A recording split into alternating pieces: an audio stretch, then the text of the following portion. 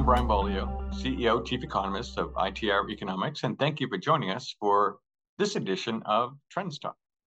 Three things I want to cover today. We're not going to get bogged down in a whole bunch of numbers. It's really more of an overview. And the first is the mixed signals that are out there in the economy right now. In fact, I wrote about this in this month's Trends Report, the executive summary, and you can read all the details and dive into it there. But what's new is that some indicators are actually turning up, and on the face of it, they have statistical validity. The probability of rise is, in some cases, like 2/3, so 67% probability of additional rise.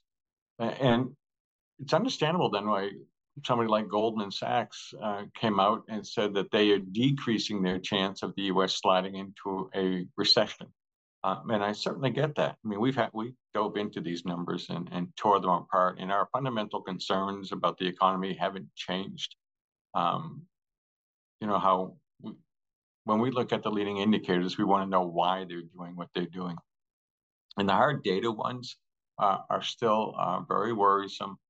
It's sort of the upside is being driven by more transient things that can dissipate pretty quickly under these circumstances, high interest rates, unemployment claims seemingly beginning to rise here in June. So we're looking at all this. We know you are also. I just want you to know we're on top of it, and it's not any reason for us to change our forecast at this time, although we are asking ourselves that question all the time. But the concerns are outweighing the green shoots that we are seeing right now.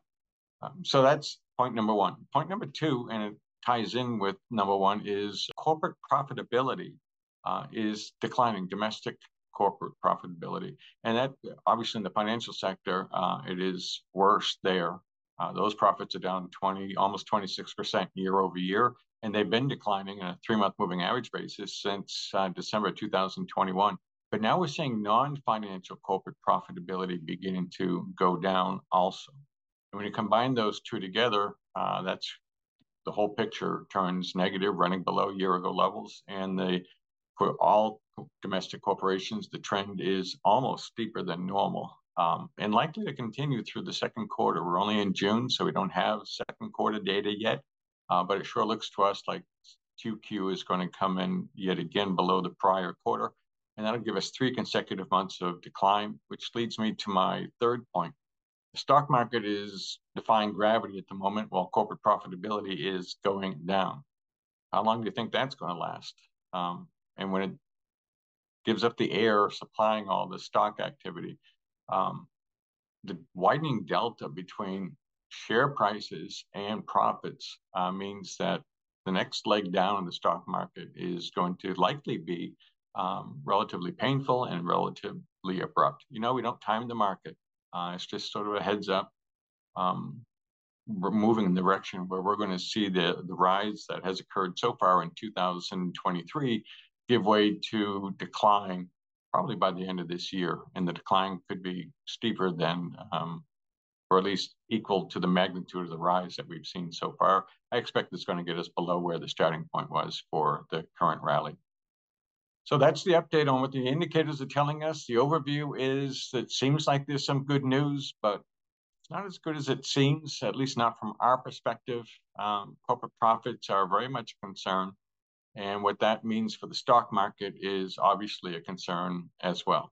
I understand why some people are wondering, what does this all mean?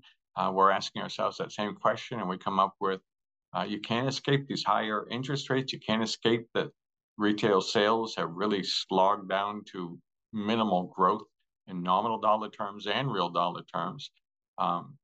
Good news is that incomes are still rising. That's the best we got. All right. Thanks for joining us for this Trends Talk. See you next time.